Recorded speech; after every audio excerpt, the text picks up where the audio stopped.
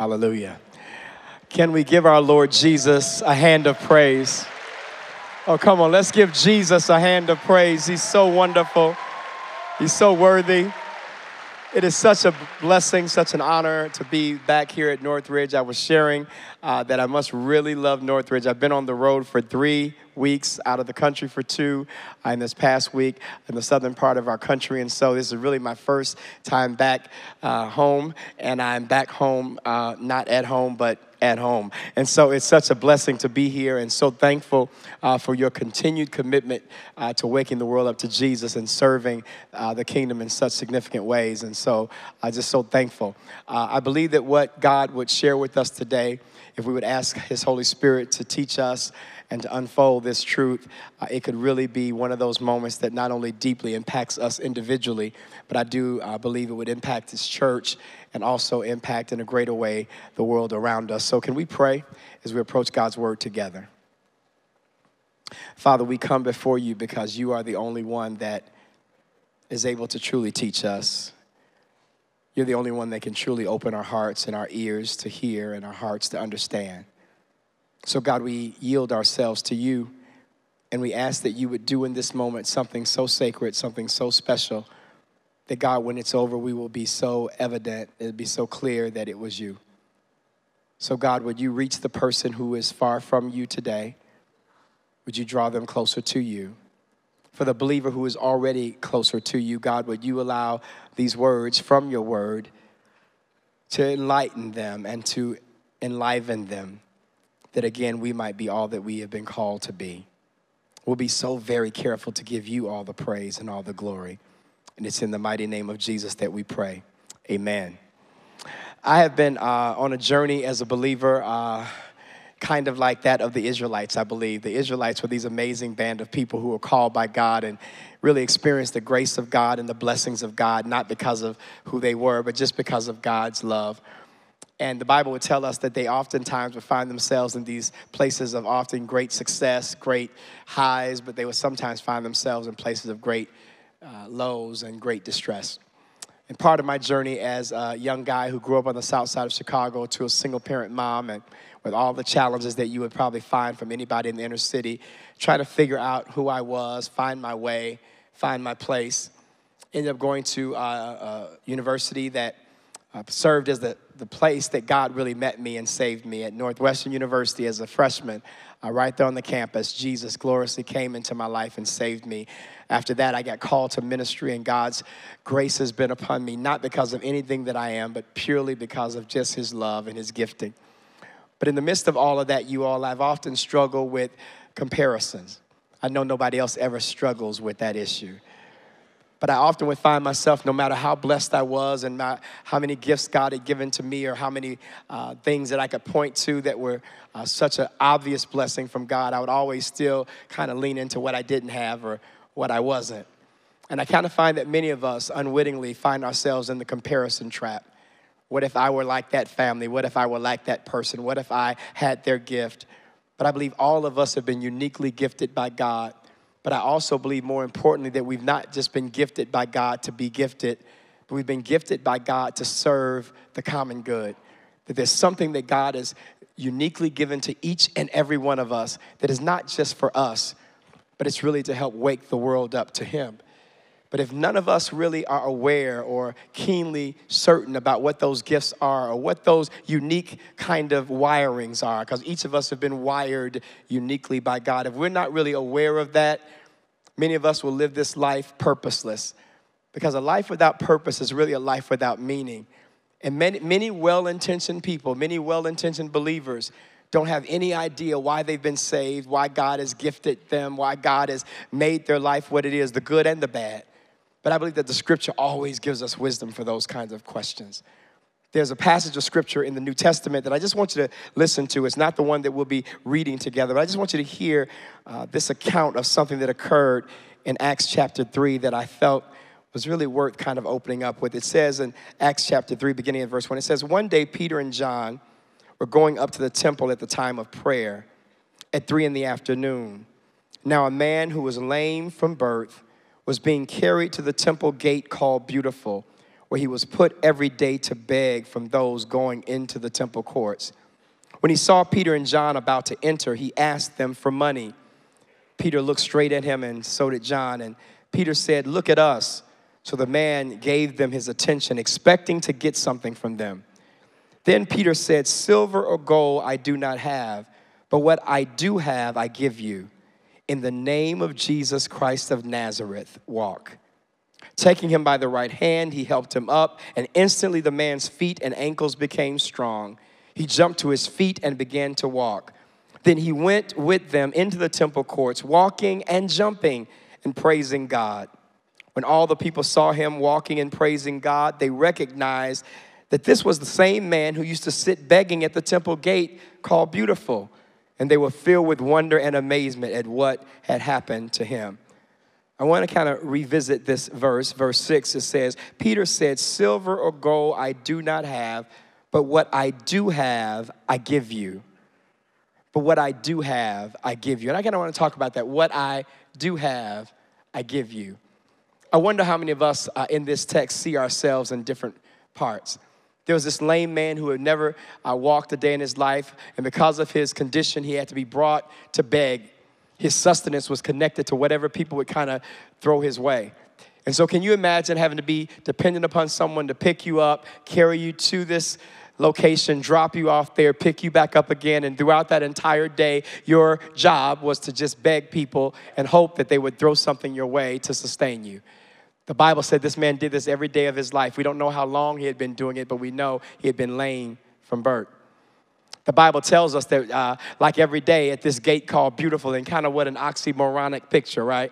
Here is this man lame, unable to walk, kind of a picture of that all that's not beautiful laid at the gate beautiful. And so he's there as always begging, and Peter and John on the way to pray, on their way to church, on their way to the temple, as they're now approaching, this man, like he always does, asks them for some money. And then Peter says, "Now look at us," and the guy turns his attention, and the Bible says, looking to expect something from them. And I believe this is actually the condition of our world. The world is lame in its sin, unable to walk, unable to move in the things that God ordains because sin has crippled them. And in the midst of their beautiful things and maybe the midst of their seemingly beautiful lives, they're kind of juxtaposed between their lame spiritual condition and the beauty of maybe the things around them, but they're also looking to expect something. The Bible says that Peter responded, "Silver and gold I don't have." I can imagine this guy saying, "Well, that's what I asked for. And what else can you give me?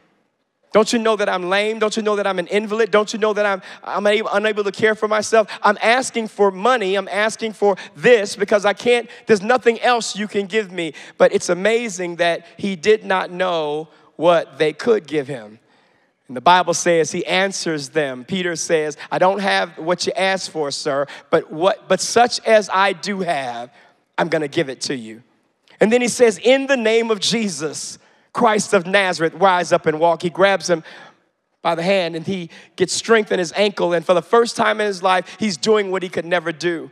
For the first time in his existence, he's becoming someone that he's never become before. He's now not only walking, but leaping and jumping and praising God. Going into the very place where the people that had given him money in the past, begging from them, now going in as exhibit A of what Jesus can do. And how many of us, we have Jesus, but do not even understand what we have? To wake the world up to Jesus, we've got to realize the power of what we already have. And for many of us, we say, "Well, you know, I'm a Christian, a big deal. I've got Jesus. I've got a relationship with him." Listen, more than any other thing in your life, the greatest possession, the greatest relationship, the greatest gift that you and I would have ever and has ever received is the person of Jesus Christ in your heart, because he's the one that can change everything. He says, "Such as I have, I give it to you. And in the name of Jesus, get up." And what would happen if each of us would realize what we have, who we have, whose we are? But for many of us, we are kind of scared about sometimes embracing the unknown, right? Most of us like to hang out in the familiar because there's safety along the shore of the familiar. But yet God calls us ever increasingly away from the shore of complacency and the shore of contentment and what we're used to into the deeper waters sometimes of uncertainty. And I believe that's what God calls us to, even as it relates to our relationship with him. Are we staying along the shores of safety? Are we willing to sometimes venture out into a little bit deeper water as it relates to who God wants us to be and what he's called us to be and what he's called us to do? I believe that's the challenge that God places in front of all of us. I grew up in the Baptist church, and I began to be a little bit concerned about one of the persons of the Trinity, because we do believe God is God in three persons: God the Father, God the Son, and God the Holy Spirit. But I found that the Holy Spirit, out of all of the three natures of God, was often the one most misrepresented.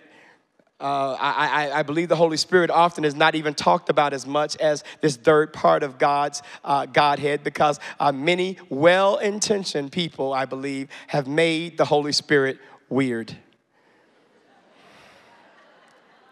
How many of you all, don't raise your hand too high, have ever met well-intentioned Christians who have made the Holy Spirit weird? And because of that, right, many of us say, well, you know what, if that's the Holy Spirit, I think I'll hold off on that one. And so I grew up in the Baptist church, you all, and as a black Baptist kid on the south side of Chicago, they had this organ called a Hammond B3 organ. And it was a big deal in the black church, because whenever they started playing the Hammond B3 organ like clockwork, almost as though there had been some script like popcorn, people would start popping up within the church, and they would start shouting, they start dancing. Some you would think were at the Olympics. They would take out running and doing laps around the church. And I would lean to my mom and say, Mom, what happened? She says, oh, honey, they just caught the Holy Spirit. And then I'll never forget this one lady. I was in church, and she caught the Holy Spirit, and her wig went one way, her head went the other. I was okay with that until her arms, as she caught the Holy Spirit, hit my face. So I caught the Holy Spirit and hit her back. True story. And then I would notice that the moment the music would stop, all of a sudden, almost like the same predictable clockwork, the same people that were jumping and shouting and running laps, and wigs were gathered back. And all of a sudden, they would sit back down. And I say, Mom, what happened? And in my brain, my little brain as a kid, I say, evidently, the Holy Spirit that they caught, they must have thrown him back.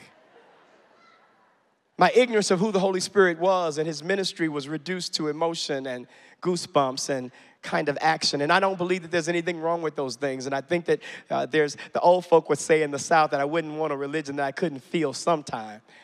And so I thank God for that. But I think if we build our relationship with God on emotion alone, we're gonna lose. If we build our relationship with God on how we feel, our feelings will not always lend towards that we can rely on.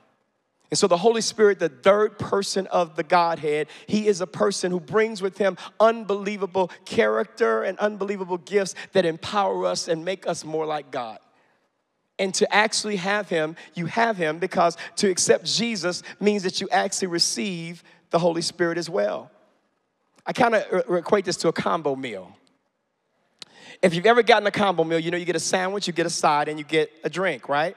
And when you pay that one price, you get all three of those things for the one price that you pay. You don't drive away and not get your side. You know, you're like, what happened to my side? Where are my fries at? You know what I'm saying? I mean, you know that if you paid for the combo, you get all three of them in one. And indeed, the moment that you and I accepted Jesus Christ as our Lord and Savior, the book of Colossians says that in Christ is the fullness of the Godhead in him. So the moment you got Jesus, you did not get 1/3 of God. You got all of God. You got in Christ God the Father. You got God the Son. And you also have God the Holy Spirit. You have the Holy Spirit.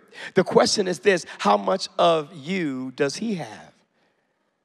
Each and every one of us who have a relationship with Jesus, we have the Holy Spirit. But the bigger question is, how much of us have we yielded to him?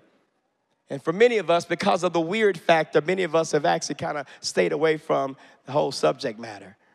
But I believe the Holy Spirit manifests himself in two predominant ways. One is what we call the fruit of the Spirit. The other is what we call the gifts of the Spirit.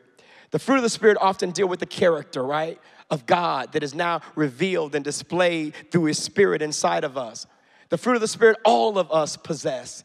every single one of you that are in this space, that are watching, any of you that are here, if you've accepted Jesus Christ as your Lord and Savior, and the Holy Spirit lives on the inside of you, and he does, he brings along with him, listen, he brings along with him the ability and the disposition for all of us to display a character that is not our own, it's God's.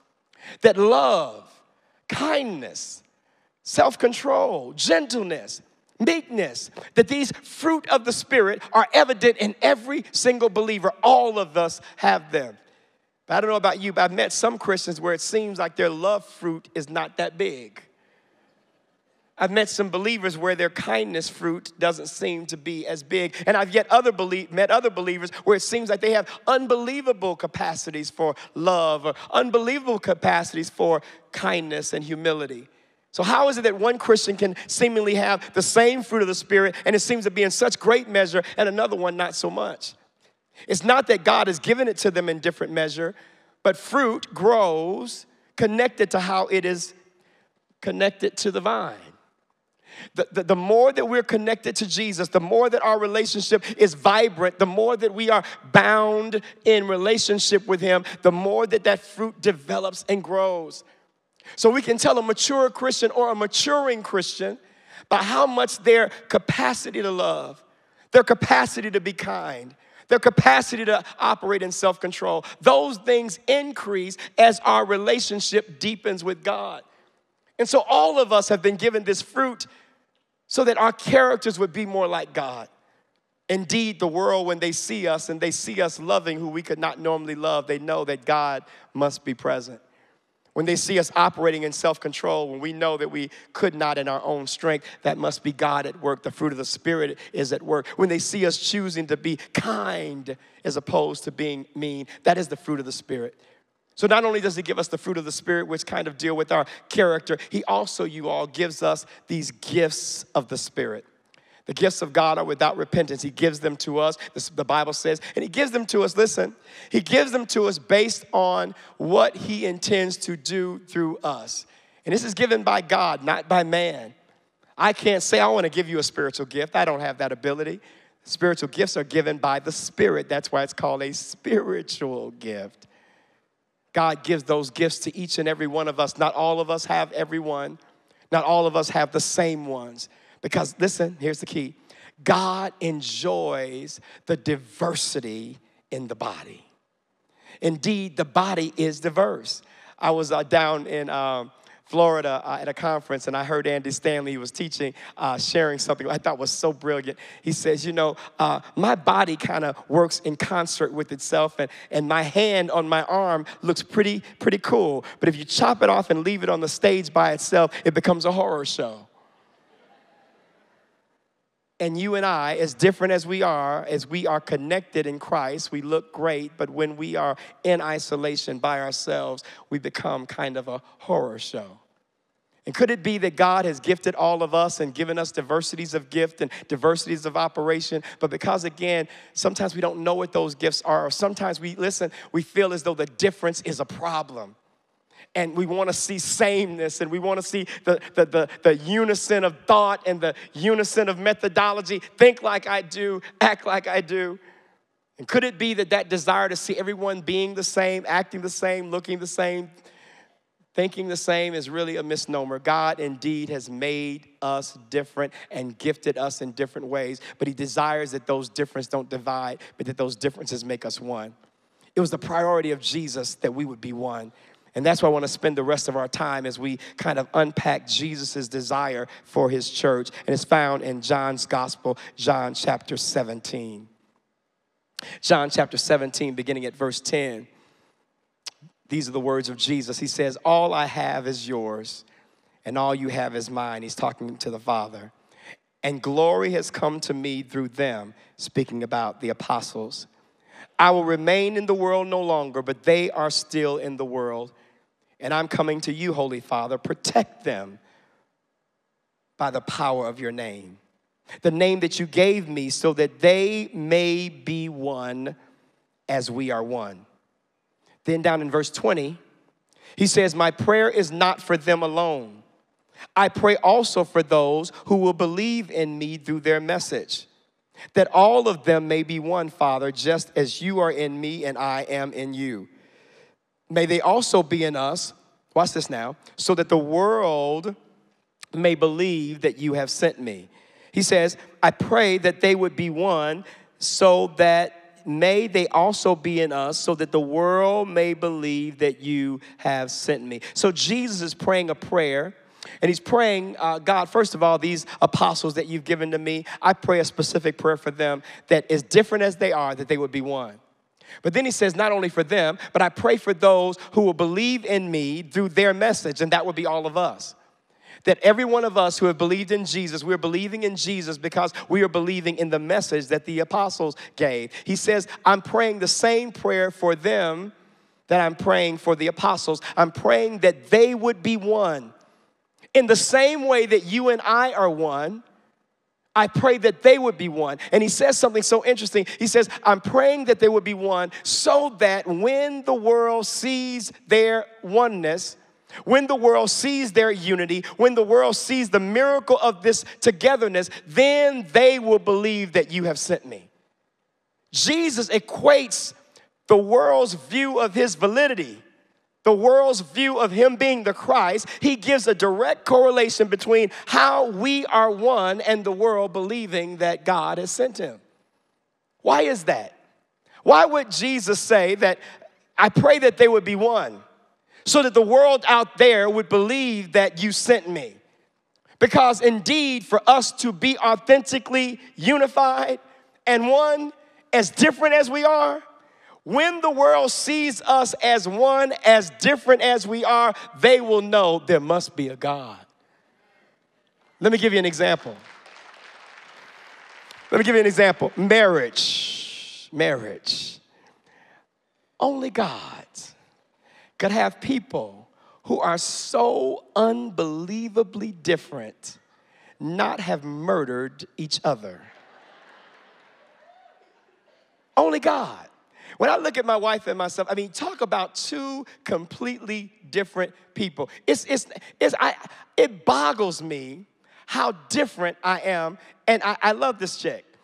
And the reason why is because God enjoys inserting himself in situations that seemingly would never, ever be able to be one, ever be able to be unified, but he enjoys bringing two completely different stories and merging them into one so the whole world can know that must be God.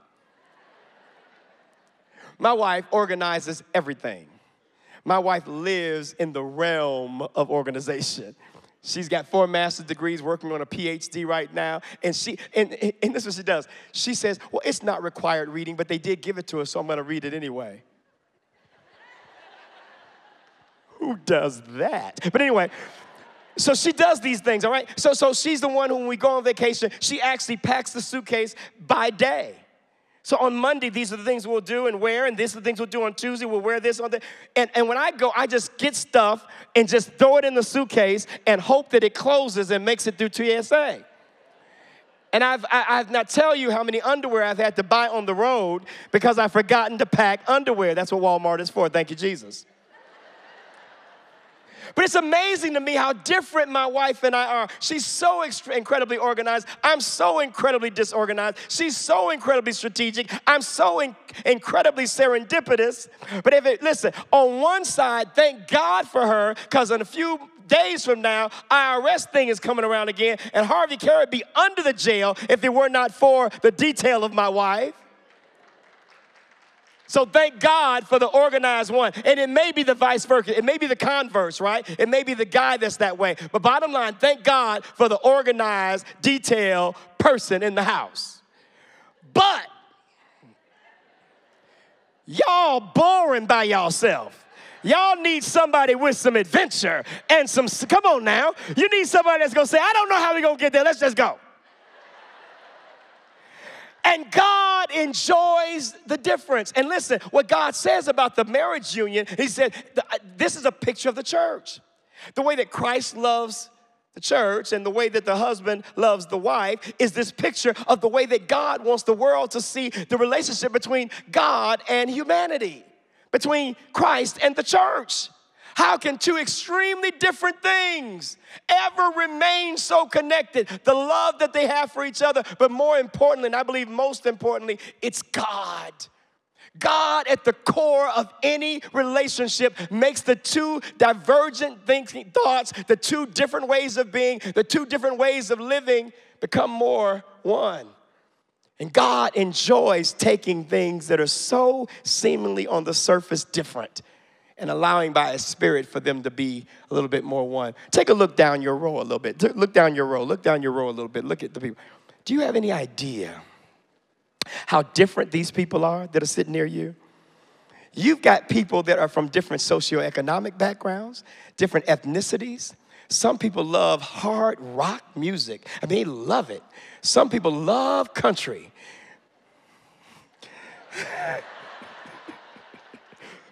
Some people love rap. Some people, listen, you've got some people who are on your row who are so different from you. What brings us into the same room? What makes us be able to lift our voices at the same time? It is one ingredient and one ingredient only, and His name is Jesus. He makes us one. Hallelujah. Now, you all, I share this because I really am deeply concerned about the things that are happening in our world and even in our nation. The things that are dividing us, the things that are polarizing us, the things that are making us stand in camps. And you all, I would pray that as you hear this, you would not automatically shut down and say, okay, where is he going on this? What kind of agenda is he getting ready to push? I'm not pushing in an agenda other than the Jesus agenda. What I'm saying is this. Could it be that God enjoys difference and that God enjoys having people with different views and different ideologies and different ways of thinking and different ways of even executing, and that there's not always one right or one wrong? And could it be that God has called the church to be those who would bridge the gap of difference and not see difference as a problem, but see it as a blessing? That the ways in which God has uniquely wired us are not for us to be angry at the other side or angry at the other view or angry at the other way that they do it, but realize that in this beautiful mosaic, in this beautiful tapestry of God, He's made everybody important and everybody's voice is important. And when we come together under His blood, we show the world what oneness looks like. What if our nation would begin to learn this lesson? That both sides of the aisle would realize that both sides are important, that both conversations have some forms of validity somewhere in it. And what if the believing community would lean into that?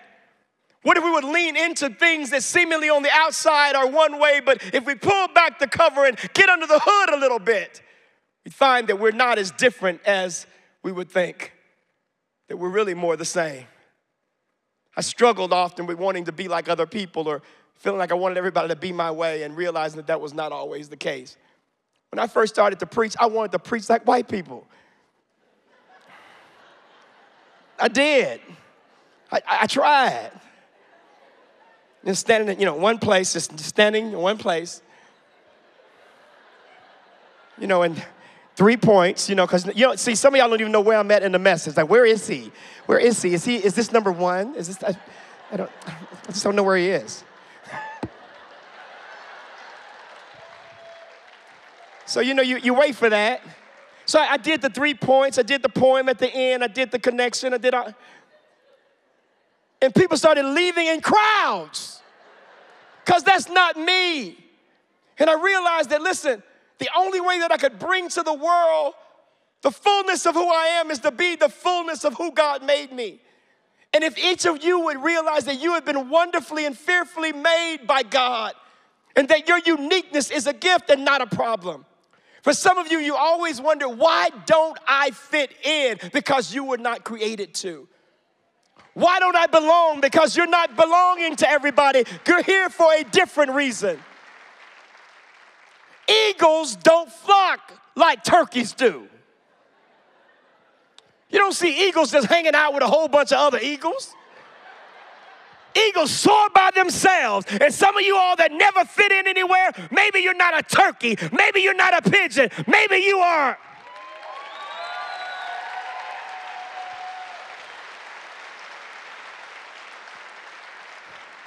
God sometimes calls us to be the ones in Christ's name to show that the things that divide us should not always be. That even though we're different and even though we see things differently and even though we hold to different convictions and we should, that it's not sameness that God is looking for. It's for us to bring our full selves to the world and then also know that there's somebody else who's bringing their full self to the world. And maybe the two of us would not do it the same way or see it the same way, but with respect and honor. In Jesus' name, we choose to lock arms and still walk towards Jesus together, although we might take a little different way to get there. What if that's how we operate at church? We could be the agent that God could use to change the world. I believe that the church is the hope of the world. There's no other entity, there's no other movement in the planet that can change the hearts of people, change the trajectory of lives other than the message that we've been given. That is why this church is committed to wake the world up to Jesus. Why? Because waking the world up to government is not going to save people. I thank God for government. We need it. But listen, government is not designed to change a heart. It cannot. And you cannot legislate a heart change.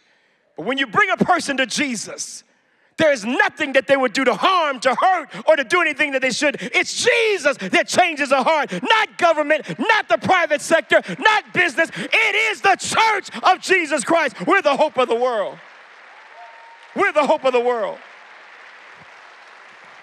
I was invited to a church in Indiana. I'll never forget this, you all, and it was a very scary moment for me, but it was a major moment for me. A pastor friend of mine called me and said, Harvey, I want you to come and preach at my church. I said, sure. He said, let me share with you a little bit of backstory. I said, okay. He said, I was invited to this church to kind of take on the lead pastor role, and I did. I'd been there for a year and had a great run. It's a great church, great people, love these people. And during Black History Month, one time I decided to lean in a little bit and talk about Dr. King and the things he had done. All of a sudden, I felt like there was this deep silence that fell on the church. And at the end of the service, he said, I went to the elder and I asked the elder, hey, man, was it just me? But I kind of felt like during the sermon, things kind of went south a little bit. What happened? He said, well, you mentioned Dr. King. He said, yeah, I did. He said, what's the problem with that? He said, well, we don't believe that black people have souls. He said, excuse me? He said, we don't believe that black people have souls, that they're not completely human. At this point, this man got a decision to make. Do I stay at this church or do I go somewhere else? And with much prayer and much fasting and really much courage, this man decided to stay at this church and walk this church through the Word of God over the next few years and not making it become a soapbox issue for him, but just taking him to the scriptures. And several years later, this church unanimously agreed that black people were real and human. Praise God. And so, it's time for them to bring the first black preacher to their church. So they invite me to come preach. I'm like, are you sure? Because I spit, and this black spit gonna hit a white face, and they said, come on, Harvey. And they welcomed me. It was an amazing thing. I got there to the church. They had prepared this huge meal for me. I said, I'm fasting. Y'all not gonna kill me up in here. I brought my own water. I'm good. I'm fine. True, that's the truth. I didn't eat that food. I didn't. Not everybody might be well on the journey. You know what I'm saying? So I preached that day and brought to them the gospel of Jesus Christ. God does what he always does. He touches hearts. It's the work of the gospel. It's the power of his word. His word does not return void. His words are spirit and life. God moved. People responded to the gospel. But I'll never forget this lady who was sitting right in the front row. She had to be well up in age. She said, come here. I said, yes, ma'am. She said, I've never been this close to one of you before. I said, yes, ma'am. She said, I heard you preaching. That was the word of God, young man. That was the word of God. And you know what? I've been wrong. Not only me, but my whole family's been wrong. So you know what I want you to do? I said, no, man, what is that? Take them big black lips and put them on this white face and give me a kiss right here. In that moment, what the enemy intended to divide a generation of thinking, a bloodline, was done away. because of Christ.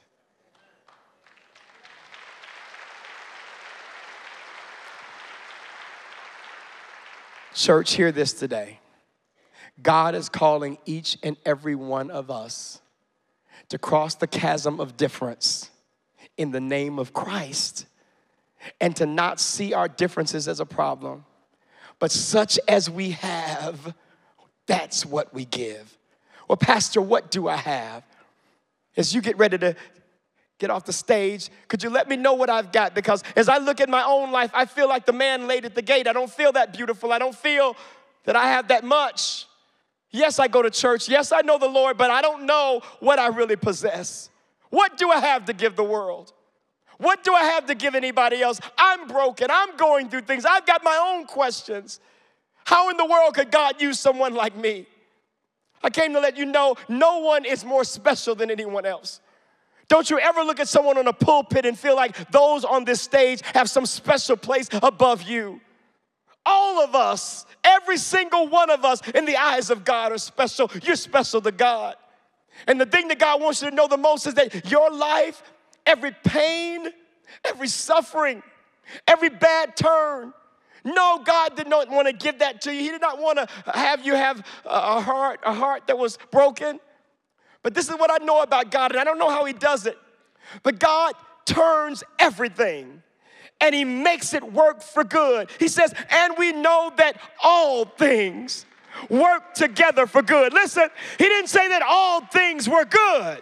He says, but I will even take things that were not good and I'll make them work for my good. You may have come from a broken home, but now your heart is tender for people who are from broken homes, and God can use your past and leverage it to deliver somebody else.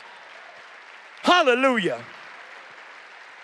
God can take your lemons and make lemonade if you would allow him to do it. And so what is it that I have to give, Pastor? In the 2 minutes and 53 seconds that you have left.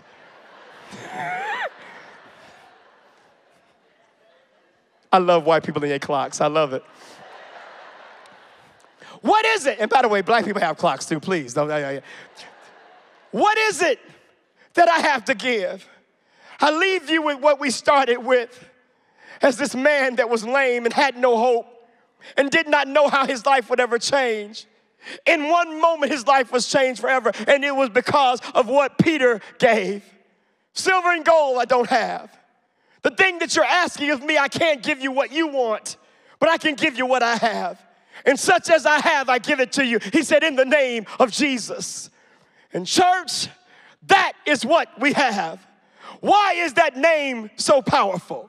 Because there's no other name under heaven whereby men can be saved other than the name of Jesus. Well, why is that, preacher? I'm glad you asked.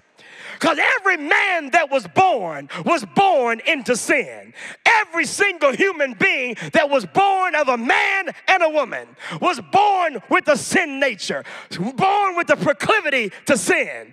But that is not how our Savior came into this world. The Bible says he was born of a virgin. Why is that important? His virgin birth simply meant this. His blood was completely man, but it was also completely God. The Holy Spirit came upon her and she conceived a holy thing. So what can wash away my sin and what can make me whole within? Nothing but the blood of Jesus. There is no other blood. There's nothing that can make us white. Nothing that can make us pure other than his blood. He died. And when he died, the Bible says he did not die. Listen, he did not die because they nailed him on the cross. How can you nail perfection and kill it? But he became sin. It wasn't the cross that killed him, it was our sin. He took sin and became sin so that those of us who knew sin could receive his life. He gave us his nature as he took our nature. And the hope for this world is that no matter how lame they are, and how broken they are, No matter how fractured our nation is, no matter how hopeless it may seem, church, I still believe that there's hope. I still believe that there's a chance for this nation to be what God has called it to be. And the answer is in this room. The answer is in that room. The answer is the blood-bought, blood-washed church of Jesus Christ. Is there anybody here that believes what I'm talking about?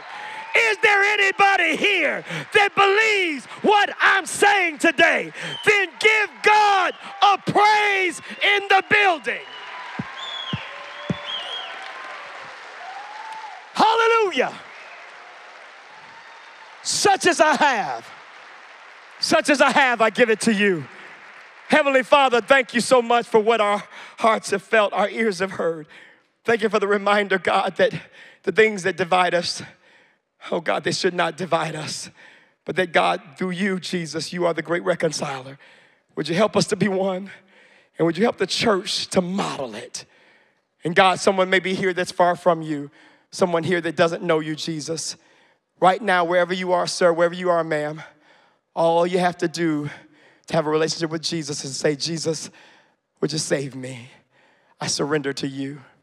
And that one prayer that you just prayed, sir, that one prayer you just prayed, ma'am, and that prayer, you have become part of the family of God.